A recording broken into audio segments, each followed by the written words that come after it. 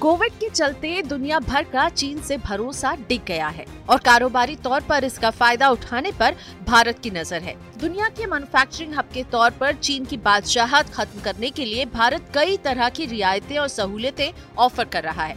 जाहिर है मौका बड़ा है और सरकार इसे भुनाने में कोई कोर कसर नहीं छोड़ना चाहती है। अब खबर ये आ रही है कि सरकार ग्लोबल कंपनियों को देश में बड़ी मैन्युफैक्चरिंग यूनिट्स लगाने के लिए लेबर रूल्स में रियायत दे सकती है।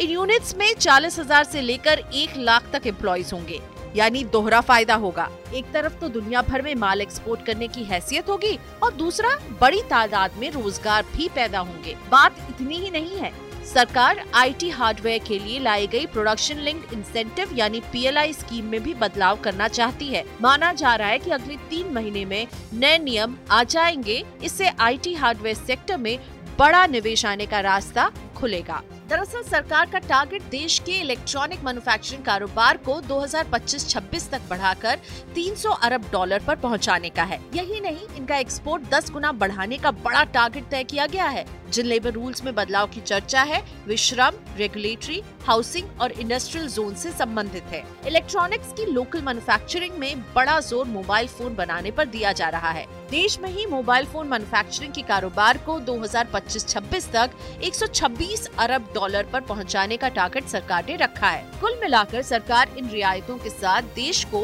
मैन्युफैक्चरिंग हब बनाने और बड़ी तादाद में रोजगार पैदा करने के दोहरे मकसद को हासिल करना चाहती है। आपके लिए इस खबर को तैयार किया था मेरे सहयोगी प्रवीण शर्मा ने। सुनते रहिए रेडियो मनी 9।